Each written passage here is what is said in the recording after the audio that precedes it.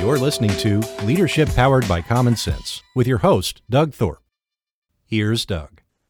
Hello again, everyone. This is Doug Thorpe, and you're listening to another episode of Leadership Powered by Common Sense. We're here to help you in your business life or your leadership role do more with less and find common sense ways to make choices and make decisions. Today, we're going to, it's part of my thinking about the new year.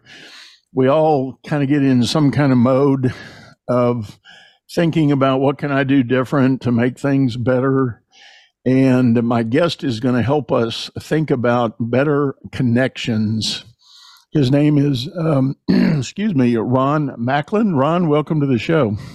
Thank you, Doug. It's a pleasure to be here. And thank you for putting together the show and all the different episodes and the help you've made for all your listeners. Thank you. Well, I appreciate that. You know, this idea of making connection is something that has been with us in our business life and adult life. And actually, as I think about it, as I'm even talking right here, I go all the way back to the old words of wisdom on the playground at school. If you want a friend, be a friend, you know? Yeah. And so there's a lot of meat on this bone, I think. So. Yeah. Tell us kind of how you got focused on this theme of how we can make better connections. Thanks, Doug. And I'll go back to the playground that you brought up already. And when we were all kids, and we can still see like my kids, and you can see kids on the playground today, there's no way that there's a kid out there, right? And they're like doing their own thing, right? They're just marching along, doing what they're doing, or they're playing with a basketball by themselves. And other people come up and start to join him or follow him. And pretty soon you get this, like a conga line. You get this whole line of people behind following this person around, right? And the person's looking behind him going like, where did they come from? And why are they here? And what are they doing, right? And then there's another kid that's out there that's telling everybody what to do. Like, you know, well, you guys get together and you guys form a team and you guys do these things and you do this and you do that. And the difference is one's a leader because he has followers. And the other one's a manager because he's telling people what to do. And it's a fundamental of being human that we kind of lead one of those two ways. And the danger of that is, and this is why I chose to go in this direction, was I was running pretty complex teams, 300, 400 people, multiple shifts. And we were really trying to take apart like a whole nuclear turbine, right? And put it back together. And we're trying to do it in as short a duration as possible. Because when the nuclear turbine is down, it's not making electricity. So we were all these, different tradesmen, and some people had some college education. Most people didn't. They were all good at their job. They're excellent in what they're doing. We had to bring these all people together, and I'm going like, I can't tell everybody what to do. Like, that's just too many, right? And plus, I didn't know that I knew what to do. Like I was going like, you guys have been doing this for 30 years. You guys know what to do. And I began to notice that the more I let them lead, the more I let them help me with what we needed to do, the easier my job became, and the faster we went, the safer we went, the more profit we made, and the customer was happier.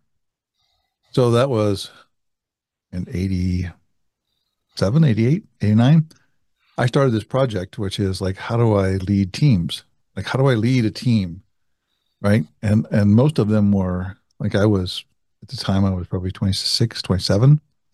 And they were all in their 40s and 50s and early 60s. And they've been doing it their whole life. They knew what to do. And so I applied that same kind of phenomenon from the kids' school, right? I was going like, we'll come together. What do you think the best way to do this? How do we take it apart? How do we put it back together? How do we do all this kind of stuff? And all of these guys that have been sitting there being told what to do for a long time came alive. Like they go, well, I've always wanted to do it this way, but I've always told you can't do it that way. You have to do it my way, right? Well, there are two ways, my way and the highway. That was what people had told them that so well that I watched one of my first experiences. I watched somebody do it the wrong way. Because somebody was telling them to do it the wrong way, and everybody there knew they were doing it the wrong way. And they still did it. Because if they didn't, do it the wrong way, they get fired, right? So now's a space where I'm going, like, I'm on this journey to how do we build those connections, because those people, Ralph, Dennis, all these guys that I worked with way back then, I'm still connected. I mean, I'm still friends. We still know what's going on. We're aware of our lives because we connected with each other in a way because we were both contributing to each other's lives. We weren't like, I was the manager, you do what I tell you to do. I was a leader. Here's how fast we want to go. Here's the safety standards we have to have. Here's what we want the quality to look like. Here's all the stuff we want to get done. And then let me know what you need me to do to get those things out of the way. And that started the journey. And I've been on that journey ever since. I love it. I love it.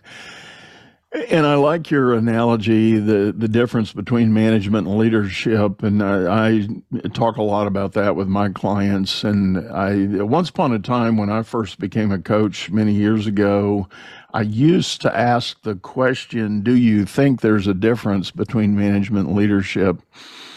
And I realized quickly that everybody agrees there is a difference. And so that question is kind of useless. So I just go ahead and start with, what is the difference in your mind, and I'll get varying degrees of answer. And it all centers around a very thematic idea. And you talk about it, and the phrase I use is, management is about process and leadership's about people. And have people made careers out of being managers? Yes, they sure have. And there's a lot of stories, and, a manager can hit the numbers, they can make plan, they can produce, successful project delivery on deadline and on budget and things like that. But inevitably, part of that story is collateral damage in the people that were involved. People that were no longer inspired to work at that company or on that project anymore because they, in a fashion, got burned out or abused. And, they just didn't want to work for that guy anymore. And once the project was over, they found places to go and other things to do. Yeah. And that they found someplace else to go is a good thing, because there's also the danger that people being told what to do long enough. And one of the metaphors people use is like, I'm a neck down person. Like, I'm neck down. I go, yeah, you just tell me what to do, I'll do it. That's it. And they forget how to create. Right. They forget how to invent. And then it makes them, in a way, I hate to term this, but it's kind of like they're a little bit damaged to go out into the world, because they're kind of looking for somebody to tell them what to do. Right. Versus being able to create their own world every day when they show up at work, excited and ready to go. They kind of show up like, what are you working on? 4:30? Right? Yeah. Right. And like, that really is what they're working on. They're not coming to work. What are you working on? We're going to change the world. We're going to create this new thing. We're going to take care of something. We're going to set a record. We're going to do. Now their story is, what are you working on? 4:30? Yeah. Yeah. I like that. What is this thing about making connection that you're focused on? And I guess specifically, what is the message that you try to impart with people? Well, and when we're looking at people who want to be a leader or want to lead a group, right? And you say, well, I want to be a leader, so I need followers. Well, how do you build a follower, right? How do you create that, right?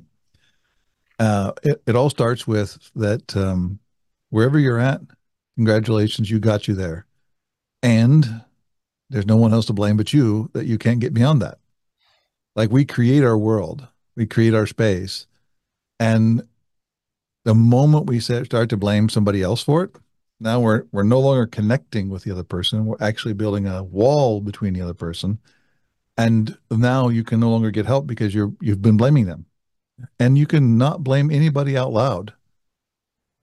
You can do it the worst place, and you can blame them in your own head.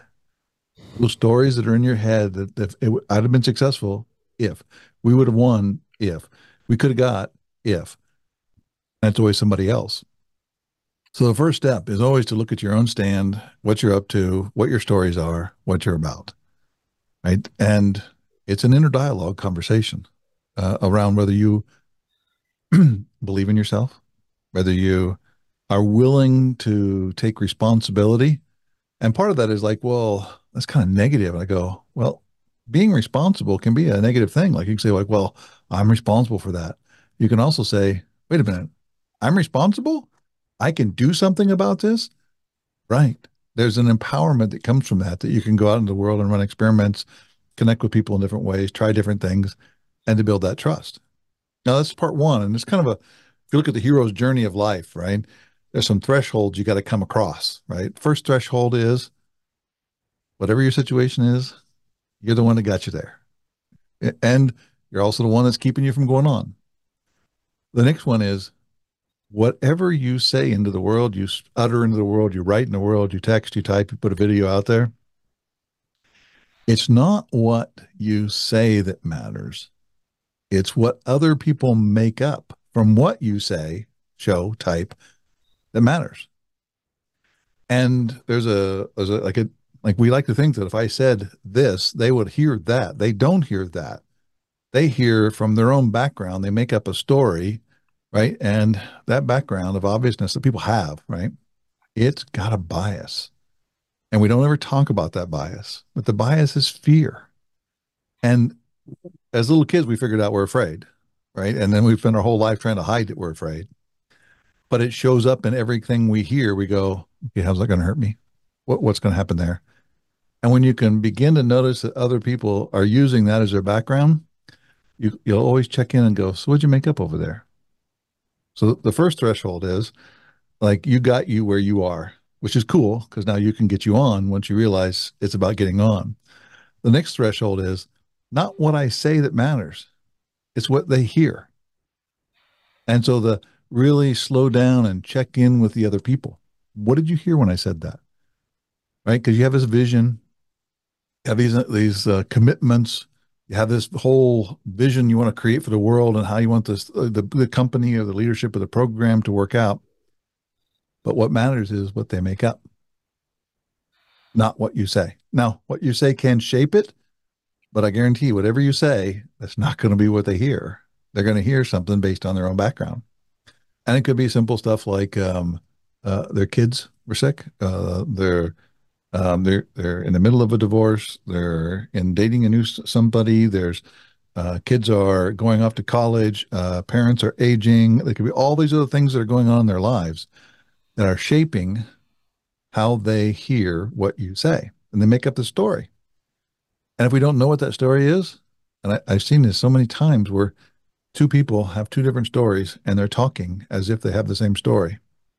And the other person always thinks the other person has the same story that they have, and they don't.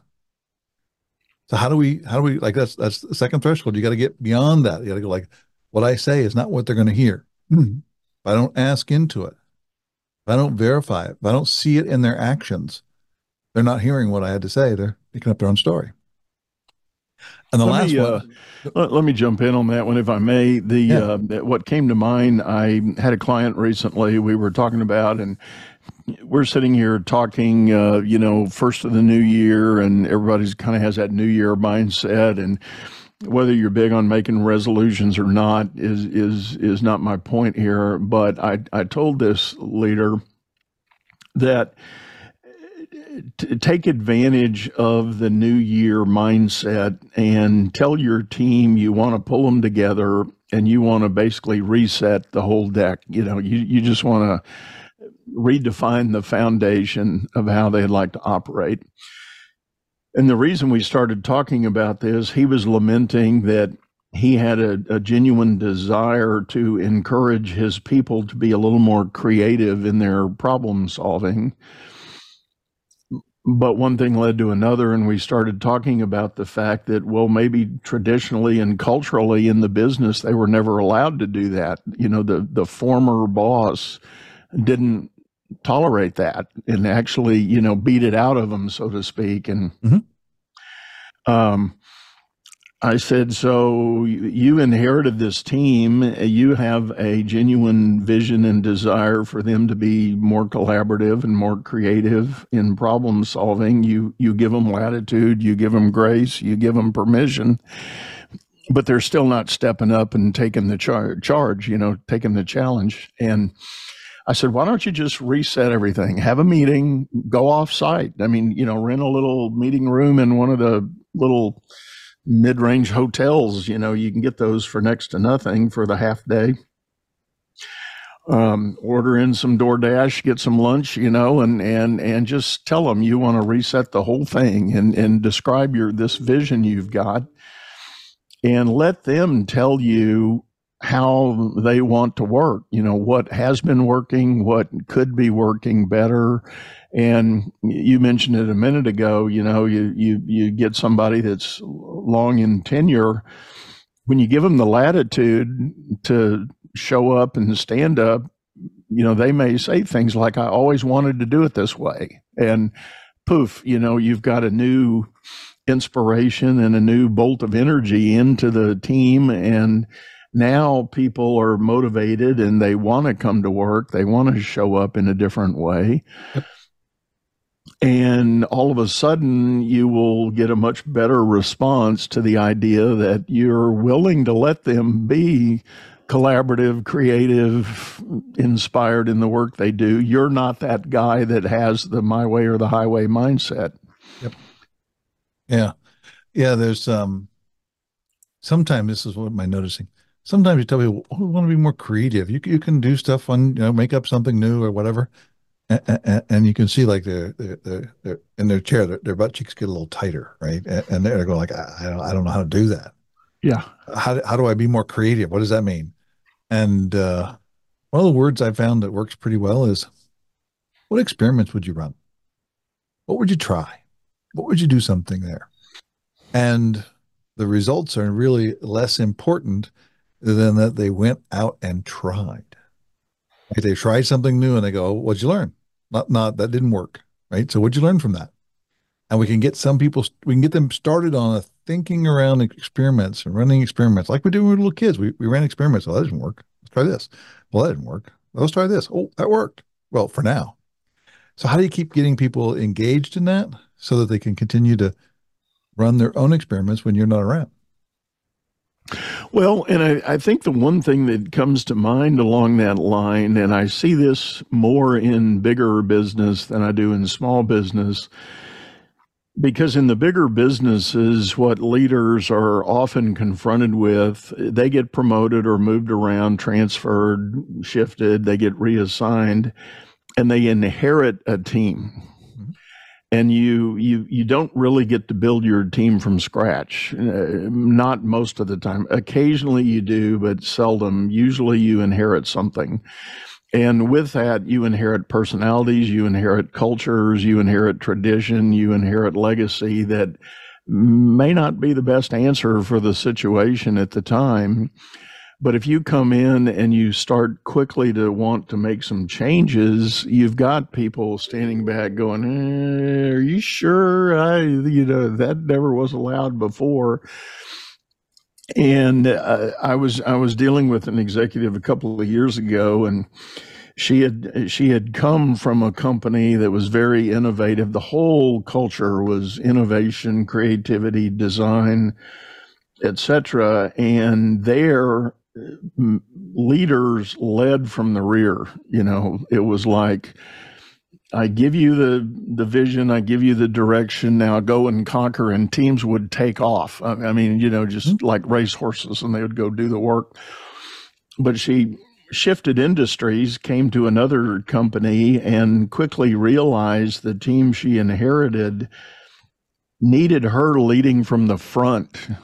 They were not capable of her standing in the back, giving direction, and then running out of the gate to go do it. They were very pensive. They were very conservative, very, are you sure you want me to go do that? And it's like, so I challenged her to spend a minute, go ahead and step up to the front in her leadership role and somewhat pull them along, to the vision she wanted to create.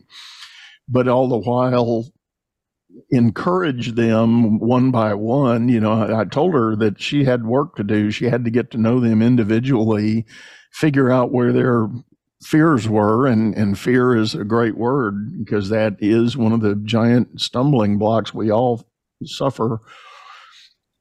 She needed to meet her people individually right where they were and understand what their fears and reservations were and learn who was willing to step out and step up one by one. And it took about a year, but pretty soon she was able to take that shift and move to the back of the team and be directing from the rear rather than pulling them along from the front. And in groups where you have someone who's giving authority, like saying you have to do this, you have to do this, and if you don't do it, people get taken out or they get worse, they get beat up, right? Not physically, but emotionally. And people become really good at what I call turtling, right? They crawl back into their shell. Right. And they get really good at getting into their shell. Like in a moment's notice, they can crawl back into their shell and just wait for the next person to get replaced and then maybe see what's later. And when you want to take somebody to go from I'm a turtle and I move at a turtle's pace and I hide when things get bad to moving out to be someone who's willing to take chances and risks and do all that, that's scary. That's really scary. And it's a great opportunity for a leader to celebrate the learnings that people are getting when they start to run experiments, because you begin to shape the culture of the group to say, oh, running experiments is good. Learning is good. Trying on new things, even when it fails, we learn. That's good. And that'll allow the people to come out of their turtle shell and go run around and try on new things. Because the greatest ideas always come from those who are closest to the work. They understand it better than everybody else does. They just don't have the freedom to create. Right.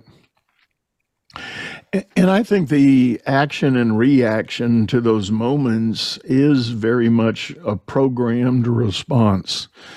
And the programming that goes on in business, and this can happen in small businesses too, with that very domineering autocratic owner that says, no, darn it, this is my idea, that you got to learn how to do it this way because this is the only way this thing works and this only way it makes sense, yada, yada, yada. That can be very stifling. And when people agree to hang on and suffer that for long, they get into that I'm working on 430 mentality. Well, Doug, you brought up for me what I call the third threshold. And the first one is, you got you into your situation, which is cool. The other one is people make up stories based on what you say. And the third one, and can be a very tough one for many people, the people that are working for you may be better at the job than you are. They will outperform you. They will outcreate you. They are as powerful or more powerful than you are. And as a leader, you have to give up that fact that you will be outperformed by some people. There will be smarter people in the room than you. And if you're lucky, they'll work for you, making your team. And we also need them to take our place when we leave. But yeah, you have to give up that. Right. No, I totally agree, and I think the individual that is afraid of that, allowing someone else to shine and effectively outperform, that's a really prohibitive mindset. I mean, it really stifles creativity, stifles success. And as you were saying that, I'm reminded of a story I was told on one of my shows a couple of years ago. I wish this had been my client, but it wasn't. It was my guest client. She said this guy owned a pretty successful business in New York and had about 20 or 25 people on his team, and it was growing and rocking and rolling, and, things were all green, it was all green light. But one day one of the ladies on the team, who I guess was some kind of supervisor, went into his office and she said, "Hey, boss, could we just knock it off at about 2 o'clock? Just shut everything down, go down to the coffee shop as a team, and just celebrate where we are and what we're doing." And he goes, "Yeah, that's a great idea. Let's do that." And he walks out and says, "All right, everybody, 2 o'clock, we're shutting it down. We're going to meet at Joe's, and da da da da." And so they go down there and everybody gets their beverage and they're kind of sitting around. And the same lady steps up and she says, "Well, boss, we really have another reason we'd wanted to do this. We have a list of things we need to talk to you about." And he goes, "Oh, really?" And she says, "Yes." And it started with, "You're a micromanager, get out of our stuff. We're okay. We can do this. We got this. We know what we're doing. You have to trust us." And the list went on. Fortunately, the happy ending in this story, this owner apparently had emotional intelligence that was off the chart. When they started listing these grievances, he sat back and he went, "Oh my God, tell me more. I want to know, okay, I get it. What's next? What?" And he was really in the moment. And when they got done listing everything, and as the story went on, apparently a few more things got piled on that people, they felt the vibe that he was genuinely dialed in. And a few more things got piled in. And he said, "Well, I am so thankful you guys brought all this to me." He said, "What I'm going to ask you to do, give me about 48 hours. I want to think about this stuff. And I promise you, I'm going to get back with answers to all of this." And he said, again, "I'm very appreciative you brought this up. This means so much to me." And sure enough, in about 48 hours, he called another meeting and he said, "Okay." And he went back through the bullet list and he said, "I heard this. Here's what I'm going to do. I heard that. Here's what I'm going to do. I heard this," and so on and so on. And it just, I mean, they did, like, over the next year, they did a 2x, bounce in the company.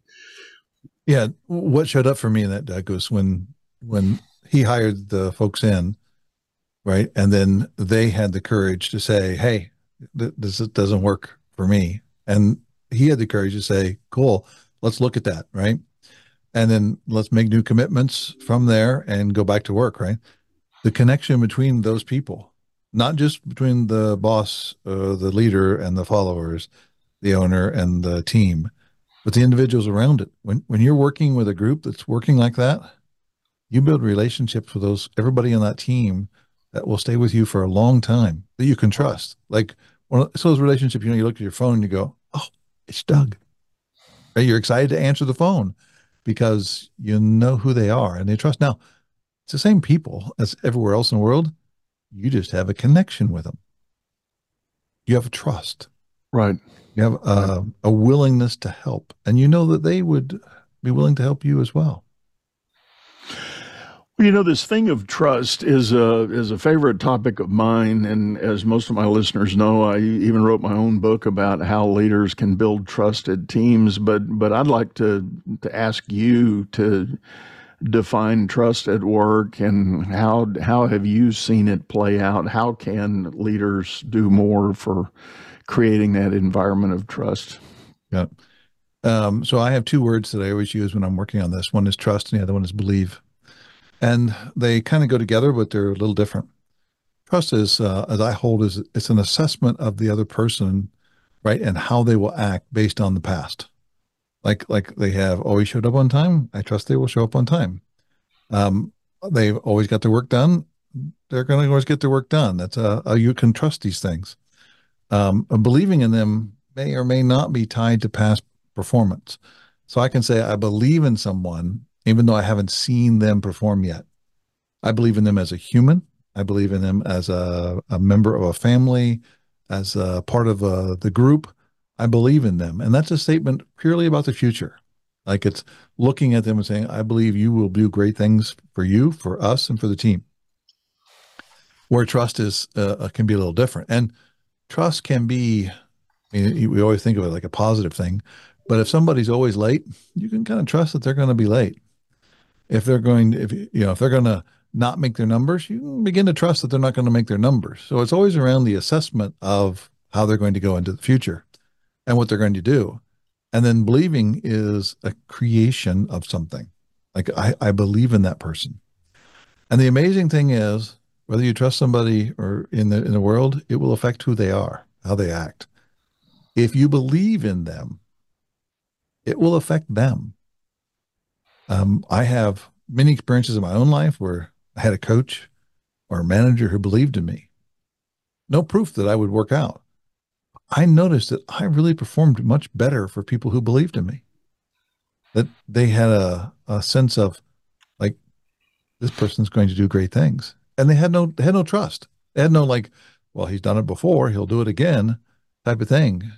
But yet it can make a big difference in a person's life. So I don't ever separate those two. I always keep them both forefront in any coaching or in my own businesses.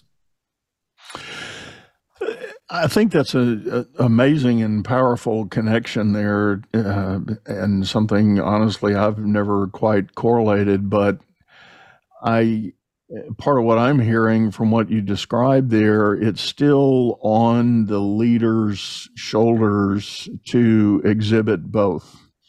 Yes. You have to be the one setting the tone to say, I trust you, or I believe in you, or both, Doug, whether you do that or not, everybody's going to follow.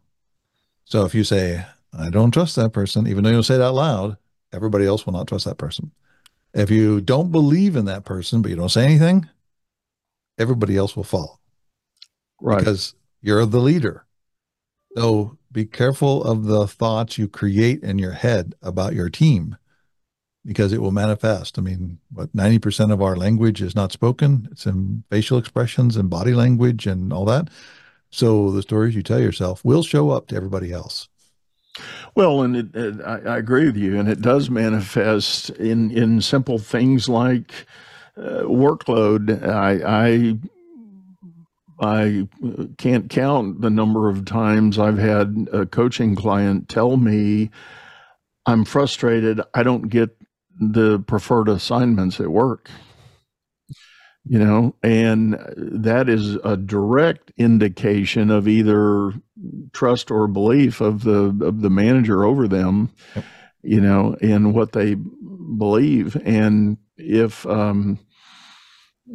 it is human, and that's where a leader has to be careful, because just by simply looking at your team and saying mentally, I mean, again, not spoken, but just thinking, I can't give it to George. He won't be able to do this. I need to give it to Ron. I need Ron to do this for me.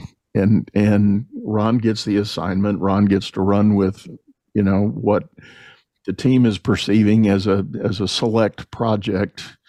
And now he gets all the glory and all the, credit and everything. And what am I doing here? Why didn't I get that chance? One of the spaces for new leaders, people taking on roles, that I hold is very, very important. And it's around trust and believing. But it's to trust and believe in yourself. Right? Now, does that mean we won't make mistakes? Nope. We're going to make plenty of mistakes. We're going to screw things up. We'll do all that.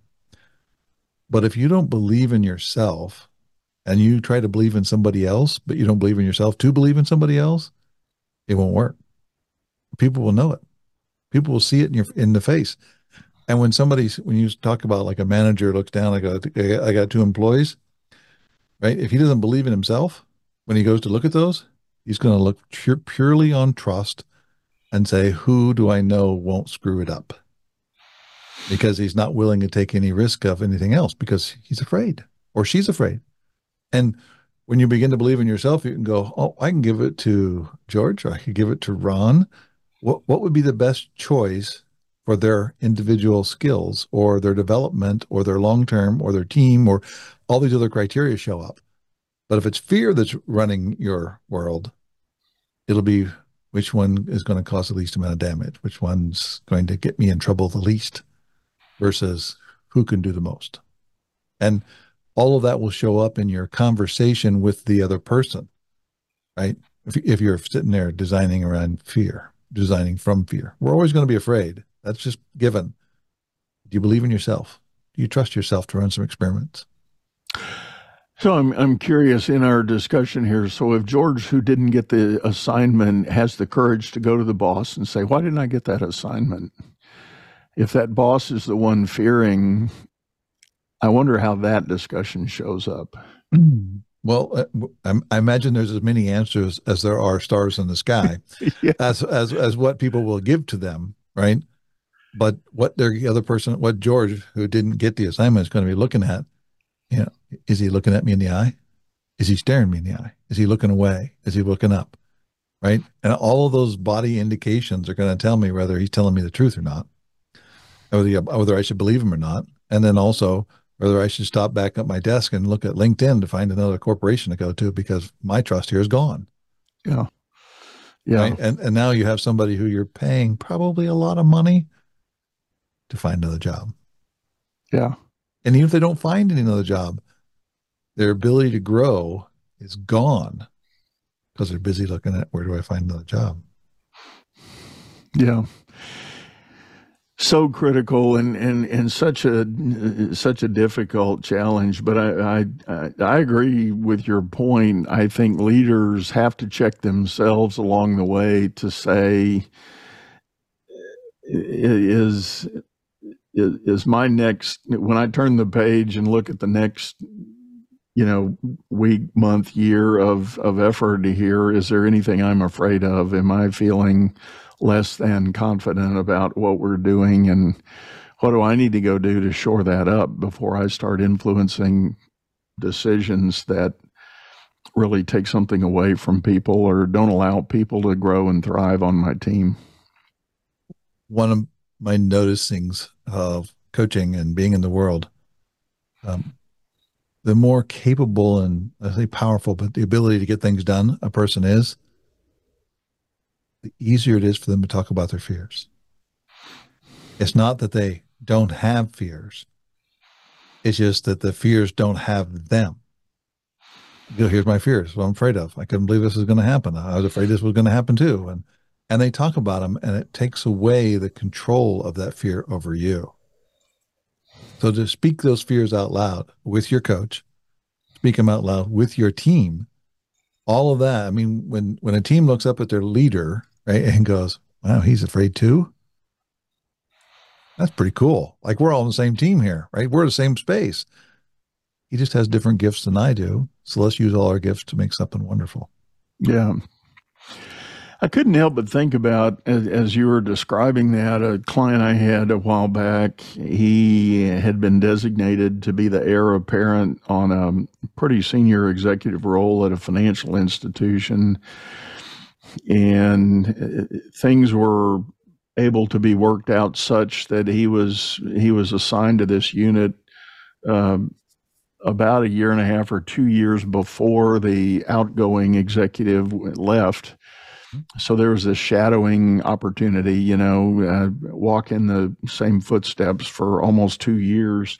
And then the day came for the senior to retire and move on. And my client moved in, and I had my first session with him the day after the effective date of the change happened. And I said, "How you doing?" And he said, "I can't believe this." And I said, "What?" And he said, 2 years of preparation. And I was, as you probably felt, my confidence was off the charts coming in and waiting for this day. And now that it's here, he said, "I'm scared to death." He said, "All of a sudden, I have this wave of imposter syndrome that I can't shake." He said, "I don't know where it came from.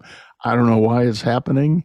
He said, "But now that my name's on that door," he said, it's just been devastating to me." So we had an interesting discussion, but I'm curious for the things the way you've been describing. What do you think was the yeah, he was going to be afraid no matter what, right? That he could talk to you about it. That's power. Yeah. Right. Right. It's not that fear goes away. It's not that you don't have fear. It's that you can talk about the fears because you have fears versus their fears, your fears have you caught. And you can always, I love it when you start to talk about fears and you can look around the room and there are people going like, is it okay to say that out loud? Can you do that? Can you talk like that? I don't think that can happen. You can see their look on their faces going like, I don't know what to do here. I'd like to say something, but I'm afraid to say something. And the power is when you can talk about what you're afraid of, talk about parents who are aging, talk about your own aging. What are you going to do when you can't work anymore? All these fears, get them out and talk about them. Takes away the power. You still have them. It's just you're not alone with them. Right. And when you're alone, and when they're alone in your head, you are not going to connect to anybody else ever because it's too risky. Where if you can talk about them, people will go like, oh man, that's me too. Oh, that is so me, right? Because there's one thing we have in common. We're all afraid. I think all of this accrues to the idea, and I call it a wave of new thinking, and some attribute it to the whole COVID mind shift that happened.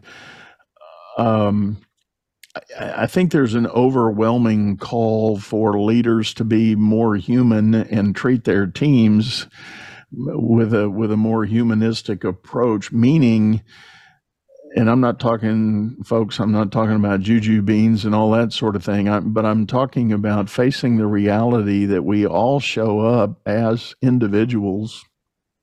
We all carry our varying perspectives on fears, doubts, concerns for the world around us and the world we're living in. And leaders, I think, are being called to allow that to be real in the workplace. I mean, I think I'm of an old enough, generation that I can remember the day when you just didn't talk about stuff like that at work. It was like, buckle up, buttercup, yep. was the whole idea. It's like, oh, wah, wah, wah, you got problems, come on. And, was it a bad workplace? Yeah, it wasn't great, but I mean, at the time it seemed fine. I mean, it's kind of like that's what everybody did. And I'll buckle up. It was, well, I hold that, we as humans have gone through some evolutions. In fact, maybe it's a industrial revolution. Whether it was originally we had farming and then we had wind and solar, or which is solar, and water pressure, then steam pressure. And then we all these things advanced, right? Electricity, electronics, right? But all of those are technology or stories we use on how we manipulate the world outside of us. The fifth business revolution is not about how we manipulate things outside of us, but how we connect to each other. Right. And what is happening is, like in the old days, there was one guy who was in charge, actually it was one guy, right? Not women hadn't gotten to that place yet, but one guy in charge, and the team was going to be however good that person was. And now, and I think it's human, but it's just more creative and more productive. When you have everybody on the team contributing, you will outperform that one guy every time. Right? How do you beat Michael Jordan in basketball? Have two college basketball players up against him, and they'll win every time. Why? Because they got more creativity, they got more numbers, they can do more stuff, right? It's the fundamental of when everybody can contribute, you will outperform every other kind of organization out there. And that's why my stand is it's here. It's been coming around long before COVID. COVID amplified it. It's like dumping a little catalyst in the old bucket there. And now it's about how do we create together? How do we value everybody's input, right? Even though like the fundamental, well, I don't have something brilliant to say, but what you say into a meeting may be something somebody else builds off of and creates a whole new world. And if you don't say it, the team doesn't go there. So now it's how do we get everybody to contribute, right? And everybody be a part of it. And then when you get done, everybody is like bought into the solution. None of this neck down type stuff. None of this, well, my way, it's his way or the highway, right? It's like, I'm here because I want to be here. And that's what people are looking for is where can I contribute? The other thing that comes to mind in the context of COVID, I think everybody in some form or fashion wrestled with the question of their own mortality, because there was a period nobody knew the real answer of what was happening to the world, and I know it was a function of depending on which media channel you listened to at the time as to what position you took and all that. Yep. But the bottom line was there was a gigantic uncertainty of where things were going to land and how things were going to look.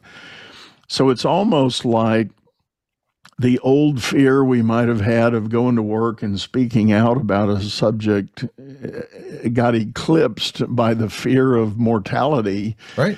And therefore, that notion of speaking up and representing yourself at work, just the fear of that went away. I mean, it was just gone for many.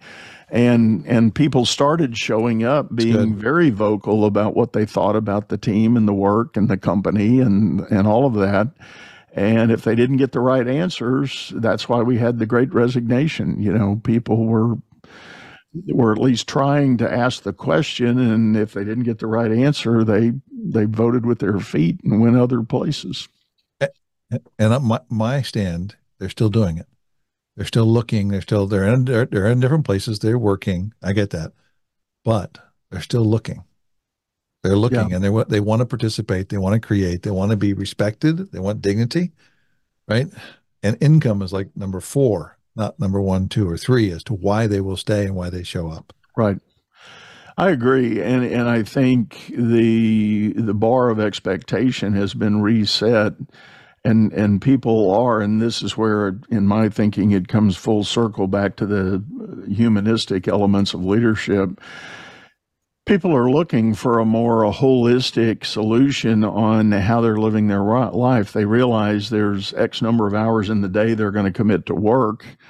And even with the work, that's why you hear so many leaders worried about representing their company as socially relevant, socially meaningful, and ESG is a bigger thing in big business than it's ever been. Mm-hmm. Environmental, social, and governmental, and workers are wanting companies that have a purpose and have a stand for these other things, not just the product they're delivering.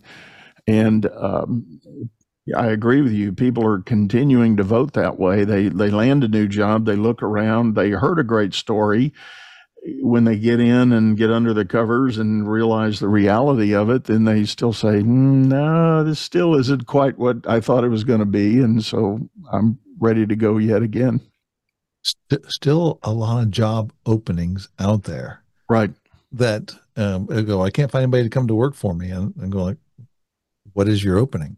It's not that the people aren't there. They are. They just don't want your opening. Yeah. Right. So you figure out how to shape it to where you can seduce people into your business. Right. I talked to a recruiter a while back who had done a very interesting job of remodeling the whole placement game, but he said he had a client company or a prospect come to him and say, they wanted him to fill a certain number of jobs, and they said, oh, but by the way, we want everybody in the office. And he said, that's a non-starter. He said, I'm not even going to take your assignment. He said, I don't know anybody in my domain that's going to agree to that. Everybody, at a minimum, everybody wants a hybrid arrangement. Yeah, there is still there's a lot that can be done by hanging out with other people. Like being in the same room, same proximity. Right. And there is no return from windshield time. Yeah. Right. That windshield time where you sit there and stare at listen to whatever you're going to listen to, whether it's talk radio or NPR or your own music or a podcast, right? You're much better off to be at home, not driving, not spending the gas, not doing that, not that time. Right. If you're going to listen to a podcast, do it at home where you're sitting there, focusing on what they're saying, not driving and then looking around. And you get to the end, you go, oh, I think I know. You don't know what you did. Yeah. You may not remember the podcast at all. Right. All right. Well, So yeah, cool. our time's up here, Ron, for today. But thank you so much for sitting in and sharing that. Tell the folks the best way to get a hold of you if they're interested in knowing more. Yeah, you can always reach me at macklinconnection.com. Look us up there, and there's a place you can put your email address in. You can reach out to me, Ron at macklinconnection.com. You can also buy my new book. Came out in October. It's called Everyone is Afraid. It's available on Amazon. And you can always just find my own podcast, which is the Story in Your Head podcast. It's on Apple, Spotify, Stitcher, it's everywhere. So great. Well, one last time, Ron, thank you for sitting in. And folks, as always, we'll have those links in the show notes. So feel free to drop down and click on any of the links, and you'll be able to reach out and get a hold of Ron. I do like to remind folks we have a video version of this show over on YouTube, channel by the same name, Leadership Powered by Common Sense. Hop over there, check out the archives, and leave me a comment if you've got an idea or a guest suggestion. Heck, maybe you might want to be a guest. Just let me know that, and would love to hear from you and talk with you. For now, we're going to sign off, say goodbye. Go out there, make it a great day. You've been listening to Leadership Powered by Common Sense, hosted by Doug Thorpe. If you would like to know more about the coaching and advisory services he provides, visit dougthorpe.com.